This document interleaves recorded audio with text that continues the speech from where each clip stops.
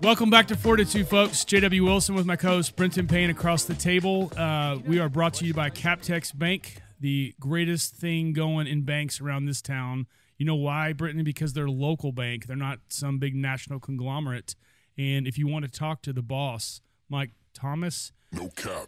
I'm back. You can talk to him whenever you want, like 2 o'clock in the morning. Sometimes we text him there to see what he's doing. He doesn't respond always instantly, but he will get back to you. He's one of those kind of guys. So think Captex when you think about banking. He is the guy who introduced me to the concept of buying a certain type of bed so you don't have to wear the CPAP deal. Do you have snoring issues, either of you guys? Not that I know of. I've never heard myself. I don't think so. I don't. Yeah, right. I mean, I don't think. No, we're pretty okay. I got a humidifier by the bed. I got an air purifier. This is not surprising. Yeah, but no CPAP. But one time I did go to a buddy's place, Jay Barksdale, and he was living in this small place in Austin for the legislative session. And I was like, "What's this contraption by your bed?" And he just looks at me and goes, "That's a marriage saver, man. That's what that is." And I guess that the CPAPs are. So I guess we're not going to talk about what we had planned to, but we can talk about CPAPs if you want. No, let's talk about. I want to ask you about the situation in Ukraine, the war with Russia. We'll just get off a light topic and go heavy. Well, let's go because I want to know what you're thinking. I've never asked you. So I got a friend from Russia who I grew up with, and he lives actually in Denton County, but he owns a couple businesses around here. He's got like 100 IT guys in Belarus, and he sends me plenty of information that he sees as like very objective, and just kind of has tried to explain and done a pretty good job on the history of what's going on there. I mean, it's a different place. I watched a documentary on Netflix called Winter on Fire, and it talked about the 2014 activities that took place. Right. And the one common theme with all this is somebody read a post on social media and somebody took to the streets. Like, I mean, I do think that is kind of just part of this rhetoric now with this. But, yeah, I hate to see that conflict like that. But there's also a part of me that's like, this has been going on over there for a long time. And, how much of a part do we need to play? What do you guys think? Peel, what do you think? I think it's pretty interesting. I didn't think we would ever see like air-to-air combat really again. I thought it would any future wars after probably our shock and awe campaign and that sort of thing would be insurgent type war. So I thought it was interesting to see dogfighting and tanks and that sort of thing. I heard on the radio actually that that Ukraine has recruited, Zelensky has recruited 300,000 Ukrainian IT folks to wage essentially social media war, but not with misinformation. It's very important to the Ukrainians to only present truthful information because they don't want to sink down to the Putin level of trickery and nonsense. So I think it's interesting. I think Zelensky has presented himself as being really competent and, I mean, at the risk of being too casual, really cool throughout, filming himself in the streets and carrying his iPhone around and wearing his gear and it's an interesting situation. It is. I mean, it's interesting in the like cultural difference of like us in this country and there, where it seems real commonplace to fight like that. Like it's like a very like warring part of the world. I don't know how else to say it. Where, I mean, we'd be lucky to get our kids off the couch. Like, I mean, I cannot imagine just imagine our lives. Like, come on, guys, we gotta gather up the family. Wives and children, go one place, and then the dads are all going down to Sundance Square or something. Take to the streets. With your cowboy gun. Whatever you can find. Yeah, exactly. Yeah. And then the weather, like that whole thing, Winter on Fire, was like it took place from like October through February or March, and it's just brutal, man. I mean, you're freezing out there. Right. It's like there's a ton of history, and well, I think it kind of leads to this subject we're about to talk to. A ton of art is probably, and maybe you guys know more about this. Does art emerge from places like this? It's almost like the pain has got to come out and come to the surface one way, and it seems like through arts and music, a lot of times it does. I'd be really surprised if no art came out of this at all. That would be really surprising. I mean, so I think the only real answer is yes. I mean, for sure, it will inspire all of the above. The voice you're hearing, Brenton Payne, belongs to that of a good guy, a longtime friend of both of ours, the managing partner of the William Campbell Gallery here in Fort Worth. Welcome to the show, Peeler Howell. We are honored to be in your presence today. Thank you for having me. We made him smile. It's been a long time since I've been able to make Peel smile, man.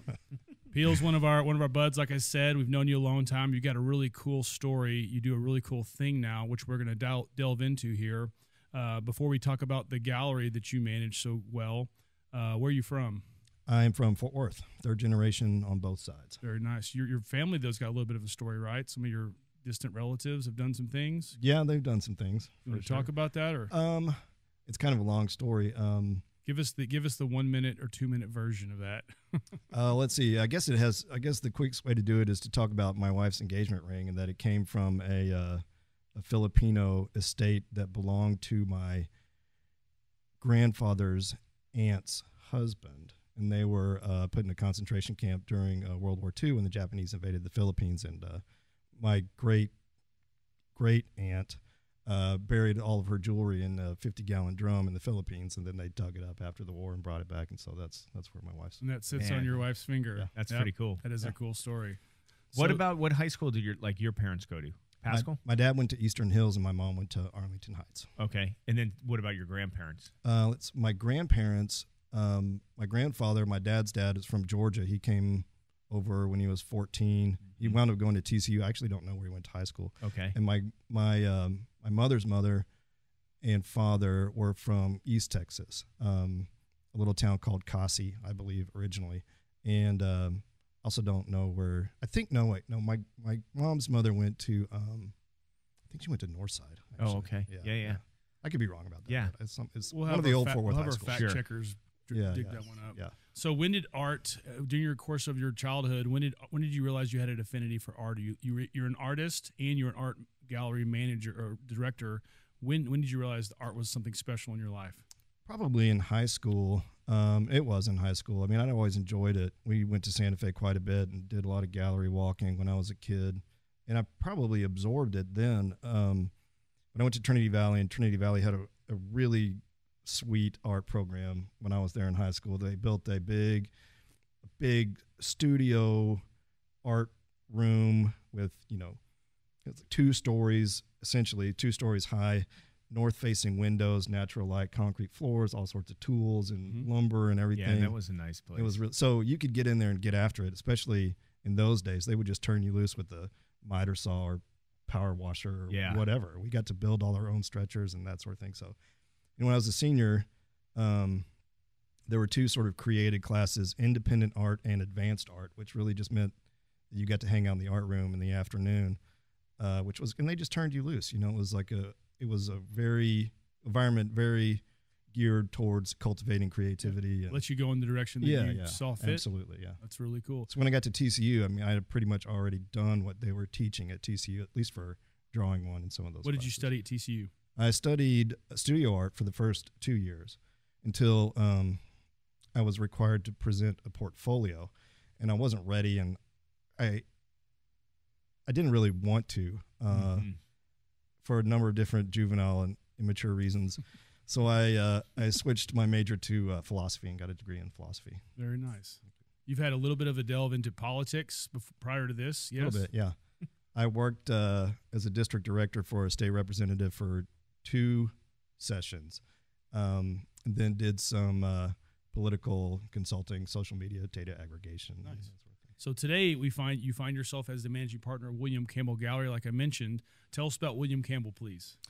William Campbell Gallery is in its 48th year. It was founded in 1974 by Bill and Pam Campbell. They had a little store over on Camp Bowie, which is only about 100 yards from where the gallery is now. Started out as a poster store, and then switched over into contemporary art, and moved into the Byers location building in 1981. Bill bought the building in 1980, but they didn't move in until 1981. So that gallery and that space has been there for, count it, 42 years. Oh, really? Yeah. Is there like a common theme? I'll ask you more about like just art in general, but is it all local artists?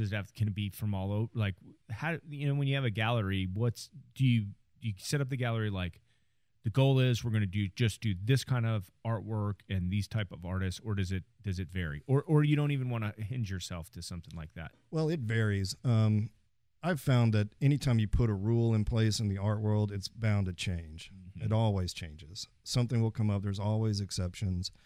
There's no hard and fast quality or property that our gallery looks for in artwork. It's all contemporary art. In other words, the artists are all making art in the present. We don't look for anything apart from, I think, a real mastery of material, a certain sense of direction, a certain sort of cultivated perspective, a paradigm, a way of looking at the world from the artist's perspective. We have about 42, 44 artists, depending on how you count them. About half of those are from Texas, about half of that are from the Fort Worth area, a couple from South Texas. The rest are throughout the United States, Vancouver, Germany Vancouver by way of the Netherlands, and then 2 German artists, one who lives in Maine. So pretty much spread out. Yeah. How difficult is it for an artist, generally speaking? I've heard stories about New York artists trying to find a place to represent them, a gallery, and it's really, really tough. Yeah. But how hard is it for an artist these days with the internet and all that it's doing? How difficult is it for the artist to find a gallery to represent them? I think it's still very difficult. There are a lot of artists, and that's not to say that they don't all deserve some recognition and representation, but it's about like trying to get a record deal. Yeah. You know, I mean, there's a ton of great bands that make a ton of great music that are never going to get a record deal. So it is very difficult still. And what do you think that like reason is? I think it's just volume. Yeah. I really do. It's a great analogy, by the way, the record. I like that. Yeah. Oh, thank you. There's just too many. There's there's much. too many. Yeah. I mean, I would We love to. heard that pushback on our podcast a little bit, but we pushed through and continued. You guys endured. Yeah. No, but it's just, you think there's just so much out there. Yeah, there's so much. And at 44, we're really at capacity because each of those relationships is very personal. Art is a very personal endeavor. It takes a lot of emotion and passion and investment. So you have to reciprocate that with your artists because you don't have a good gallery unless you have good artists and good art. So it's a time thing, you know. Yeah. You just don't unless you want to get bigger and hire more people. Yeah. And more people to handle the work and the inventory and the artists and the artist relations and all the things that go into that. Dude, can an artist like have multiple galleries Sure. they're represented by? Yeah. Okay. It- Is that typical? It's Different Yeah, parts it's of the typical. country, for sure, right? Mhm. some artists only have one gallery, some have 5 or 6. Mm-hmm. It depends kind of on what stage in their career, where they are in their career, and their demand, if they can maintain that kind of representation. Yeah. Or if it's a better fit for them to just have one gallery. Otis Jones shows with us. He shows at Barry Whistler. He shows at Nino Meyer in L.A. He shows at Sunday S in Copenhagen. Sorry, we're closed in Brussels. So he can.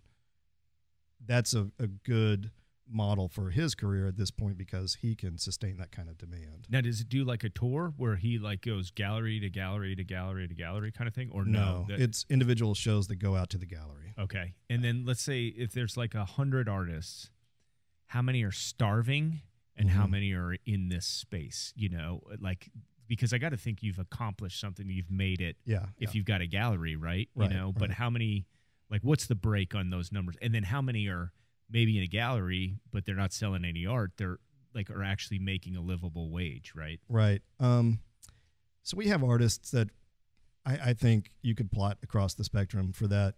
It seems like a good career choice for a professional artist is to also be involved in academics. So we have a lot of artists that are tenured professors, either UTA, a number from UT Austin, San Marcos Mhm. has a great art school. So that's a good, because you get to be around the work. Yeah. And, you know, you live in and around art and artists, and that's your life. We have some that work other jobs too that are not related at all to making art. Yeah.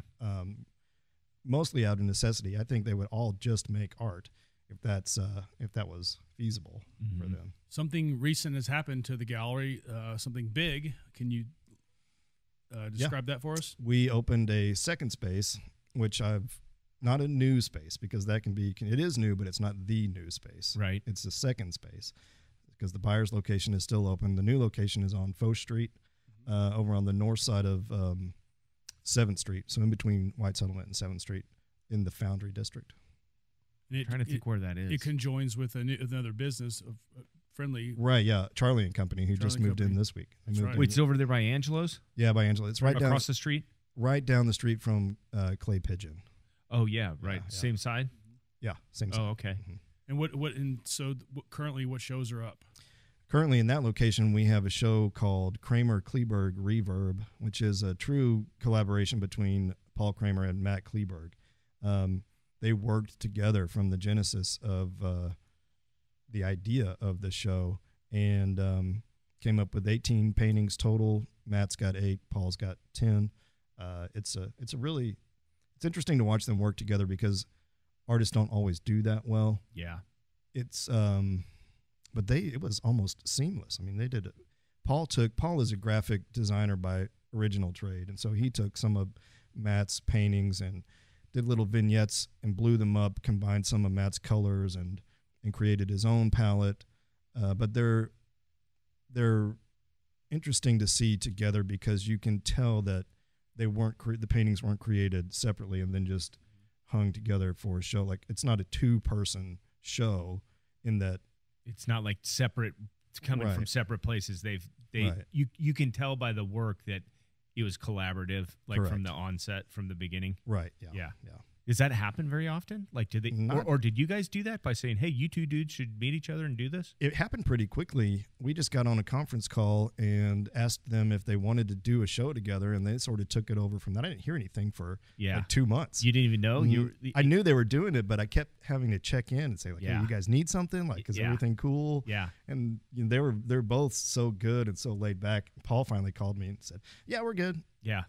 No worries." I was like, do you need anything? I Yeah. mean, like, because a lot of artists, they like to check in a lot. They kind of have to maintain Sure. 2 or 3 times at least a week, and these guys were just super easy. Yeah. Like, we'll have it done. It's cool. No worries. That's cool. Yeah. So, Peeler, we have put together a slideshow presentation behind you for you to go through some of the artists and their respective pieces.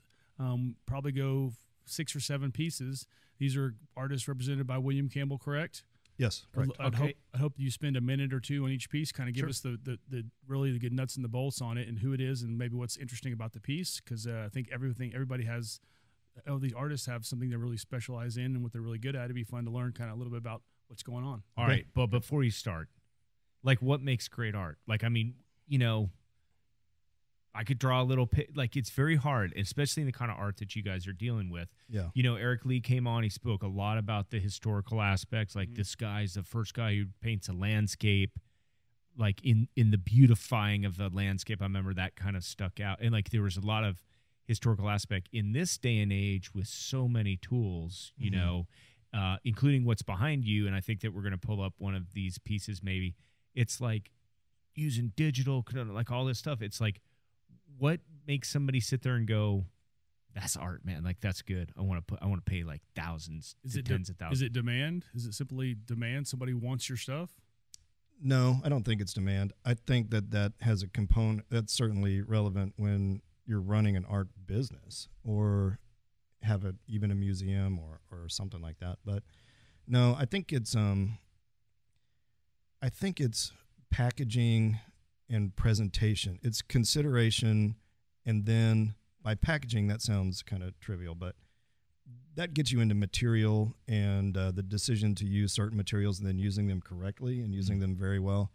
The consideration is, what do I want to demonstrate with those materials? And then there's an intention, like, then to go out and present it with this idea of creating an aesthetic emotion or movement in the viewer. Yeah. So all of those things together. So you have some like a consideration, even, like the duct tape banana that showed up at Art Basel Miami. I saw Is it. that right? I saw it. Yeah. And I'm not familiar. A lot of people would say, that's not art, but I would ask, I think it's the I think the burden of proof is on the person that claims that, because, well, why not? I mean, it's material and items that have been considered and then presented to elicit a certain reaction in the viewer, and it certainly did. I mean, you know about it. Yep. Yeah. I know about it. So the guy duct taped a banana to the wall, and we're sitting here talking about it. So there's that component too. Is it great? No, not really. I mean, I think it's kind of fun and interesting, but how much of it is like the story behind it, right? Like, so I remember reading about at the Modern, they had this guy who would build like out of paper these scenes. Like he built the scene from when they grabbed those guys from the boat from the Boston Marathon bombing. He recreated it and then all that. And then he takes a picture and then he burns it down. Like, there's like this whole process that exists where it's almost like with some music where it's like if you're just to listen, it's like, I don't know, man, if I get that. But then if somebody explained to you like how many samples or whatever, like the process, it's like, wait a minute. And then maybe that's kind of like the eye of the beholder too, where it's like the satisfaction of the actual piece owner is like, why I love it is because this guy went through so much to do this. And then that makes me feel really good that something was so painstaking, Yeah. I don't think that's an original idea. Really, that's I think the idea behind the Buddhist sand mandalas that they create and spend all of this time. It's like hyper involved, hyper tedious, and then it blows away. So there's this idea of sort of the temporary nature of almost anything. A lot of artists, and I look for this in particular, make work that is durable and should endure. We have a frame shop, and we use archival material so that it will last forever. Right. But it never does. I mean, it can last a long time, and we can wander down these, tangential roads. But I think the idea behind that is like, there's this huge investment, this very tedious investment to make something beautiful that just floats away, burns away, gets blown away, whatever. Yeah. Like Thanksgiving dinner. You spend 3 days cooking it and 10 minutes eating it. That's a great analogy, man. Destroyed before, as soon as certain family members show up through the door. Like the tone, boom, done. Okay, should we get started? All right, Peel. Yeah, well, the slideshow today is art from your gallery. This is brought to you by Captex Bank. So thank you, Captex, for making all this stuff happen for us. I put some little thoughtful music in there just so we can. This is lovely. Peel, are you ready? Cool. Yeah. All right, ready. here we go. This is Otis Jones. It's one of the more recent paintings that we had from Otis. It was a commission that went down to a gentleman in Dominican Republic. But it's a great example of where Otis is now in his career. So this is acrylic and linen canvas on a wood platform. And Otis has really pushed expanding his paintings out into a sculptural area. Wait, so this isn't a picture of a sculpture. This is a painting? Well, it's both. It's a painting and a sculpture. So he's blurring the lines between painting and sculpture, between 2 dimensions and 3 dimensions, and showing you at the same time this celebration of material with the staples and the glue and the paint. It's raw for sure, but it's also very refined. They're very tactile. If you were to touch it, it has this great tactile rawness, but the paint is like paper smooth.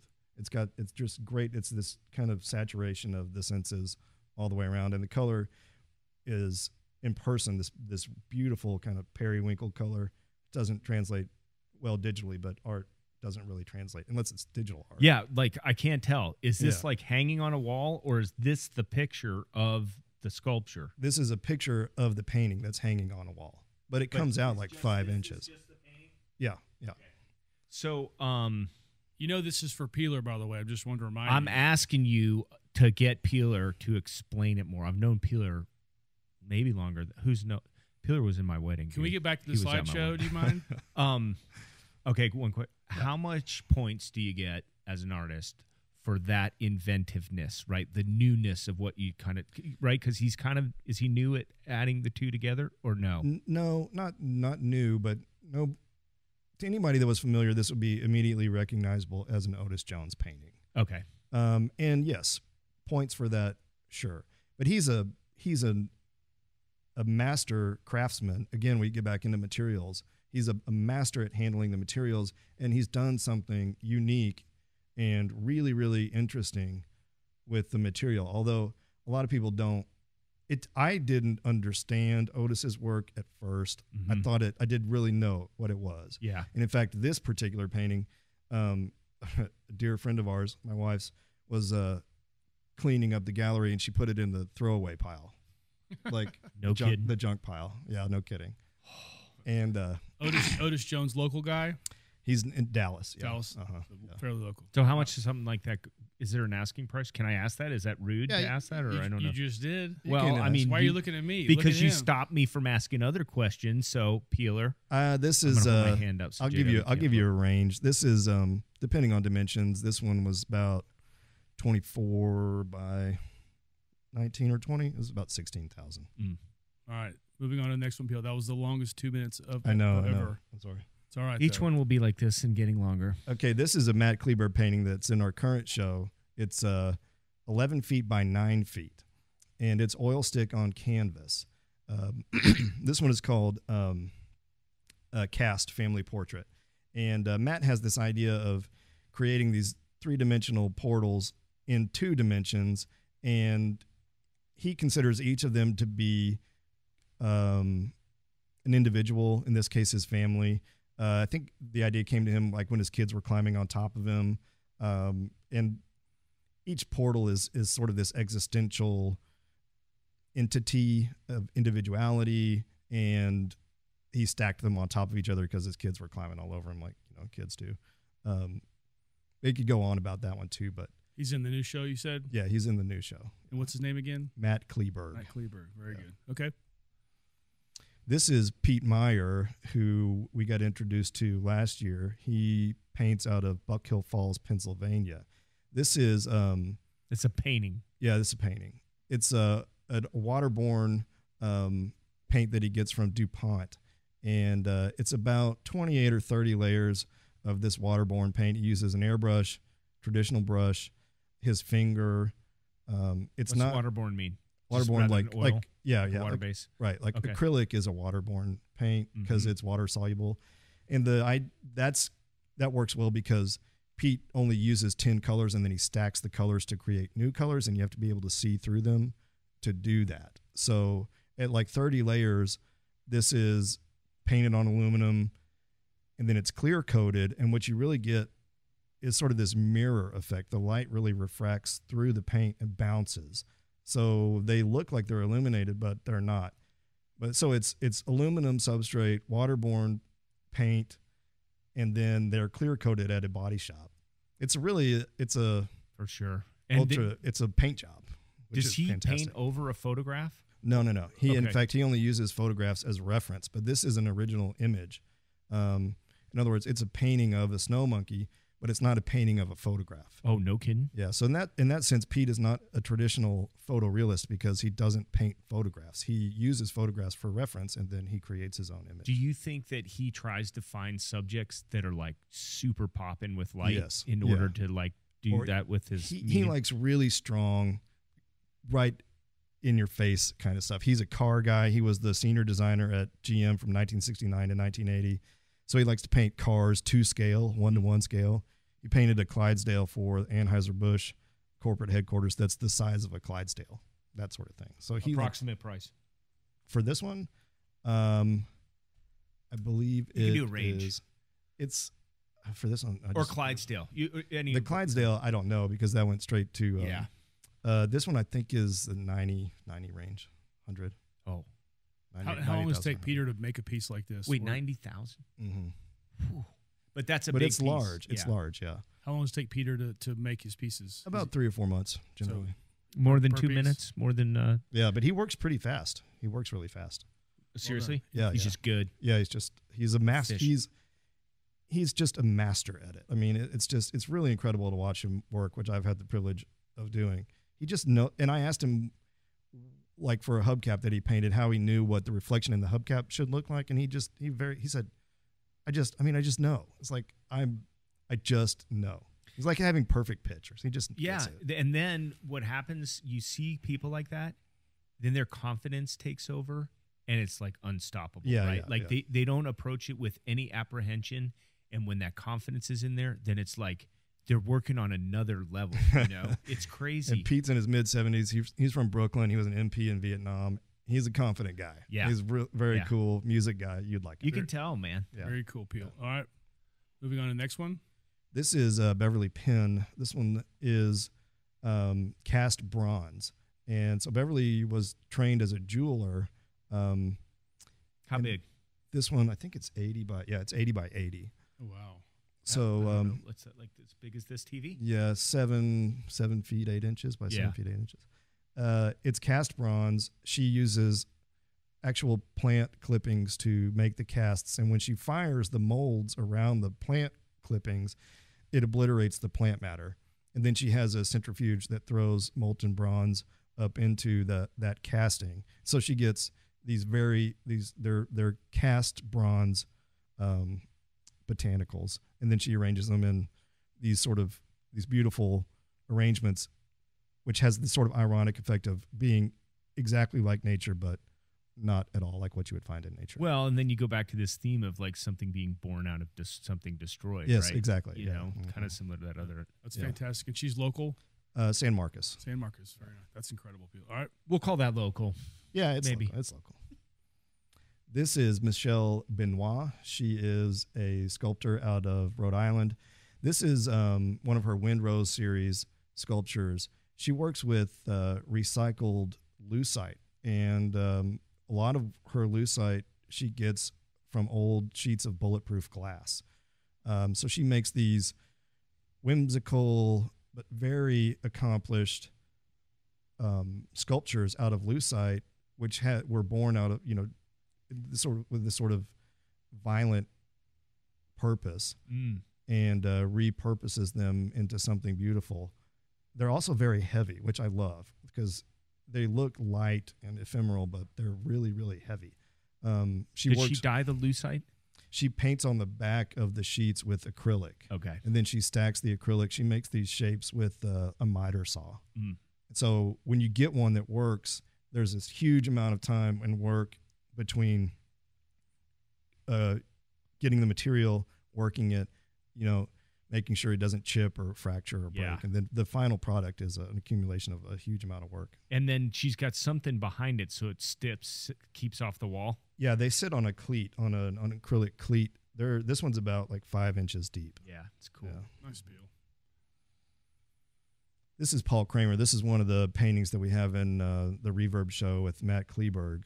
And Paul, like I said, he started out as a graphic designer, moved into painting. He designs his paintings graphically, and then he paints them on canvas. But they're very flat in that sort of acrylic kind of way. They don't have a lot of depth immediately until you're in front of the painting. But this is one that he did in collaboration with Matt, where he took some of Matt's colors and then combined them and just did his kind of own geometric riff on what the ideas they had been working on. What can I guess the name of it? Ampersand? No. G-Clef? No. It's called Kleberg 08. I might not have guessed that one. Probably not. How old a guy is Paul? I think Paul's about 53.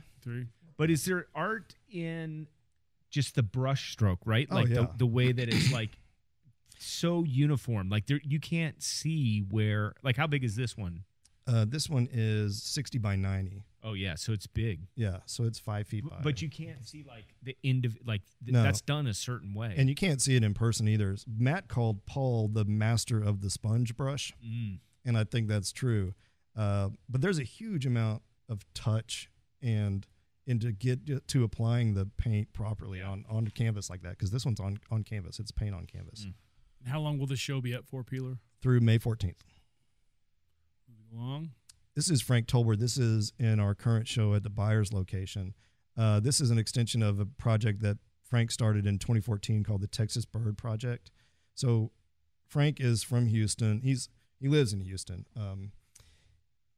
And he's painted a number of different things over the years, but for about the last 8 years, he's been doing Texas birds. This one show is almost essentially dedicated to everybody's favorite bird, the grackle, which I really find quite charming.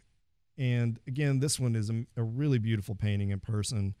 But the grackles, Frank is kind of like, he likes to paint anhingas, the big water turkey kind of birds that fly over town, Yeah. that sort of thing. A lot of people, and I love birds, but blue jays and cardinals and eagles and all that are great. But Frank likes to kind of pick the birds that, you might drive by and not really care about. But grackles are kind of funny and, they're smart and brave, and the males are really pretty. They have that kind of blue-black iridescence. And Britton, what do you think? Sunset or sunrise?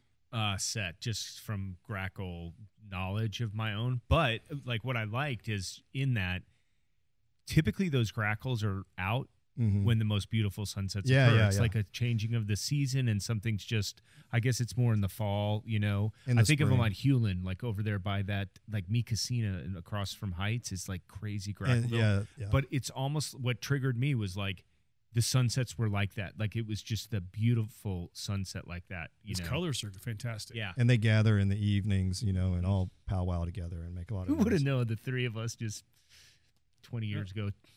We're talking about art, man. Okay, this is Benito Huerta. It's called Crown of Creation. And it's also a really large painting. It's 84 by 84. Damn. We had this one in a show about 3 years ago. Yeah, about 3 years. Tell us about Benito real quick. Benito is the curator and director of the gallery at UTA, and he's also a painting instructor there. He teaches a professional practices course there. He's got a huge history. We could do a whole thing on Benito. This one is kind of derivative of Frida Kahlo, who used to paint herself as being hunted as a deer. It also has a reference to James Ensor, who painted himself as a skeleton in some of his paintings. And Benito's fascinated with the atomic bomb. This is also a reference to a Jefferson Airplane album called Crown of Creation with a big explosion on the front. But this is a very Benito shape for the atomic bomb explosion. It's almost kind of like a florid in a way. It has kind of a, it's pretty. I mean, this is interesting too. If I was going to ask JW, do you need a pointer someday? Yeah, I need a laser pointer. What type of hair that would be? JW, what do you think? That's kind of representative of the corners there. Facial hair, maybe. This is also a self-portrait to a certain extent because those are Benito's teeth. Oh, no kidding. Mm-hmm, yeah.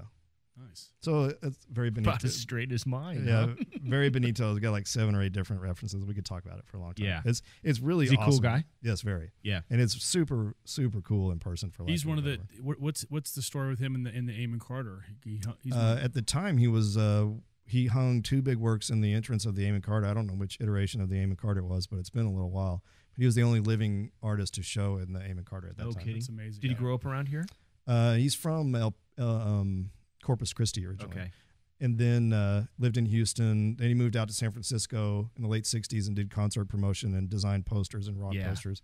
So he hung out with the Stones. And he was at Altamont, that sort of thing. Oh, yeah. Yeah.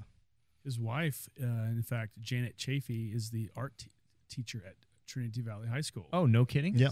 Oh, she man. is. No, those teeth are representative, too, of Grateful Dead, Steal Your Face. Like, they look a lot like from that era. And Benito in his studio has got this big bookshelf full of LPs. Rick Griffin and stuff like that. He would know all of that stuff. Mm-hmm. This is a popular one around Fort Worth. Yes, Billy Hassel. This one's called Night Garden. He did a couple of different versions of this image. This one is a big painting that he did. I believe it's 60 by 72. Billy is very involved with the Texas Parks and Wildlife Department. He does a lot of conservation work for them. He does a lot of work for them. He's featured in their catalogs to raise money for conservation. He's also very interested in flora and fauna, Texas especially. So all of this, even though it's stylized, is physiologically correct. And if you have a painting with more, he did a big commission of the Davis Mountains with all these different lizards and flowers and animals, everything that he could think of to put in the painting that was out there, and they're all anatomically correct. Do you think that like maybe he was painting this in the thing that sticks out to me? This doesn't happen at night, man. Like the bees aren't out, the birds aren't out, you know? And so it's like maybe he was trying to paint a day picture and he couldn't get the background right. He's like, screw it, I'll just paint it black and then call it Garden at Night or something. No, I think it just comes, I think that's just an artistic choice that he thought it would make, and I'm just speculating, the blue jay really pop against the black. It does for sure. Yeah, and it's kind of surreal, you know. He's evolved into a very particular style. Yeah. That's real but also stylized. And I think there's this component of whimsy and surrealism involved in Billy's work too. Yeah. This is JT Grant, who's a Fort Worth painter. This one is 78 inches by 132 inches. How much? I think it's at 42 right now. Can you buy that for me, Gino? It's really fantastic. I'll work on that. This was part of a show that JT did that was mostly skyscapes. That's beautiful, man. They're beautiful, yeah. But there's also the horizon is skewed. It's supposed to give you ever so slightly a sense of being somewhat unbalanced. Yeah. And even though there's this big open skyscape, JT uses this Texas skies a lot for his inspiration because there's this permanence about it, but also it remains dynamic. It's constantly changing. Painted from a photo? He takes photos as reference, but no, it's an original image. The reason I ask is if you think about this is the way your camera would show it. This is like what one of us, if we were like, oh man, let's take a picture of the sunset or this sky. Yeah. We would have that tilted. It's like it's so representative of a photo, you know? Right. You can find his works all over town. I mean, they're in all the big clubs. Gorgeous, I believe. man. The way he captures that, though, it's crazy good. And again, you just have to see it in person. I don't know how else to say that, but I'll come see it. Yeah, you should. Till when? This one's actually at his studio right now, but it's around. We could go see it for sure. Could you take a different currency? Maybe can you buy with Bitcoin there at the studio or I think JT Kleekai only deals in cash. Okay. This guy might take your Bitcoin though. This guy he's very forward thinking, I believe. I know who this is. This is our buddy John Holt. John Holt Smith. Okay, explain the process because it's otherwise you're gonna you know. So John Holt takes a digital image and then he uses his Mac to take the color sequence of that image, and so he extracts the colors digitally out of the image, and it just basically creates this sequence of them, this linear sequence. How do you do that with piece of software? Yeah. Okay. I don't know exactly, but yeah, he's able. It's pretty quick. You know? Yeah, and then he works with that sequence and manipulates it till he gets it the way that he wants it, and this one is he does the linear ones with parallel lines. Those are called his sequence paintings. This one is part of the Oculus series, ongoing Oculus series. And he had that Oculus word out way before the Meta friends. Right. Mm-hmm. Way before. And this is painted, hand painted with an airbrush, acrylic on aluminum. It winds up being about 230 colors eventually. Is he spinning that? He has a mechanism that spins the platform. And he's just holding the brush? Then he paints it all by hand, yeah. But the thing comes out square. So there's something that's going on. I mean... Well, so you get a cut piece of aluminum that's a square. Yeah. And then you set it up on top of this spindle that spins the whole square. Oh, but it's not at a high rate of speed? No, it's real slow. Oh, and I thought it was like... No. You know? No, it doesn't spin it out. It just spins it so that he doesn't have to move his hand around the platform. It moves. Does he have to hold a hand with two hands? Yeah, he paints them by hand. Yeah. And all those. I don't know if he uses two, but they're beautiful. You know, like I mean, the whole thing there is that color is just like. Oh yeah. What can those things exist in the same place? You know, like, if you've ever traveled internationally to your surfing adventures, I just saw one in Customs, U.S. Customs. When you come out of DFW Customs, there's a large, what do you call it, a vertical No, it was like multiple circles, I thought. Or maybe it was he's- in the Terminal D. Yeah, he's got a few over there. I know there's a Yeah. really large sequence with The just sequence, vertical. yep. That's the one I was vertical. referring Yeah. to. Yep. There used to be one at Shady Oaks, too, in the stairwell. I don't know if they still have that or not. No, the colors are just like, what? And again, in person, they'll make you kind of Yeah. Yeah. wobble a little bit because Yeah. there's so much vibration involved. You can get kind of vertigo almost a little bit looking at them. The first time I looked at follow it, my eyes around each circle individually, from beginning, like in the center to the outside. Well, that'll put you out right there. And then pack a feel like snack. Cole, who ate at a shrimp place here afterwards. Right. yeah. How old a guy is John Holt? I think he's about 10 years older than me, 52 or so, 53. Yeah. Yeah, he's pretty awesome around town. So, well, Peel, that concludes the the Captex Bank slideshow. Thank you for allowing us Thank to you. use your I was world. trying to get some My applause, pleasure. but we can put some in after. Thank What you. what does the future hold for William Campbell other than the new gallery? What's to come? Well, we're going to continue to, I think, explore what we can do with the gallery. Within the last year, about 15 months, we've opened up the new space, and we'll let that kind of settle in, and keep trying to put together great shows. Is that because it's like there's a lot of artists, like, let's get more? Is that kind of the reason, or No, because- we needed a bigger space. Mhm. Really, we only have like 7-foot, 10-inch ceilings at Byers. So this JT Grant painting, we cut 6 inches off the top of it just to get it in the. Oh, yeah. what's that like for an artist? Is Well, it like, he gave us what we really did was cut the stretchers down, Mhm. and then we walked it into the gallery, and I restretched it in the front gallery at Byers and put it up on the wall. We just folded the top 6 or 8 inches behind it, so it's Yeah. still there. So the but- one over on White Center is kind of more warehouse space. Yeah, it's way like, higher ceiling. 12 to 14-foot ceilings, Yeah. natural light, Yeah. skylights, tile floors. Oh, cool. It's just a different kind of feel. Is the Fort Worth art scene strong, would you say? Yes, I think so. We just concluded Spring Gallery Night. But the Fort Worth scene is still alive and well. Yeah, the Fort Worth scene is strong. Everybody wanted to get back out there. This was I was surprised at how many people came out for Spring Gallery Night. It Really? was packed all over town. Yeah. Mhm. And does that mean a lot of transactions, or just more people like me? Like, It's just like to see. Mostly it's Spring Gallery Night as a party. Yeah. Yeah. But they'll come back. The people that really want to, you can't see the art when it's shoulder to shoulder, and everybody knows that. Yeah. But the people that are really interested will come back. That's been happening this week already. But are some people just coming to like discover new like just to kind of hear the buzz about the Yeah. new artist and Yeah, stuff, sure, and just yeah. kind of figure out like how it was done? Like, I think that the like manufacturing process is probably the most fascinating aspect of it.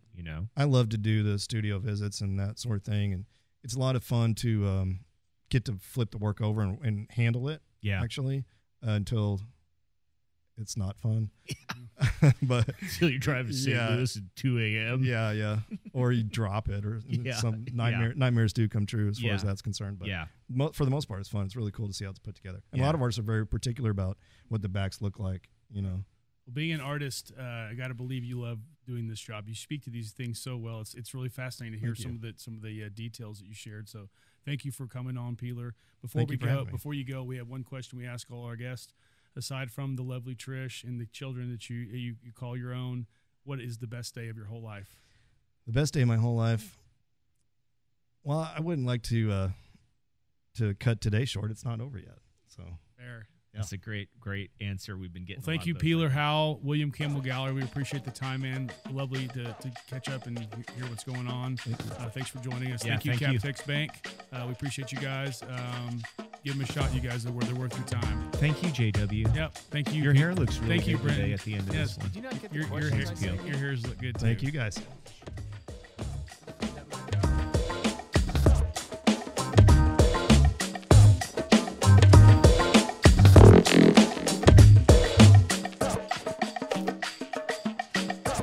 Fortitude or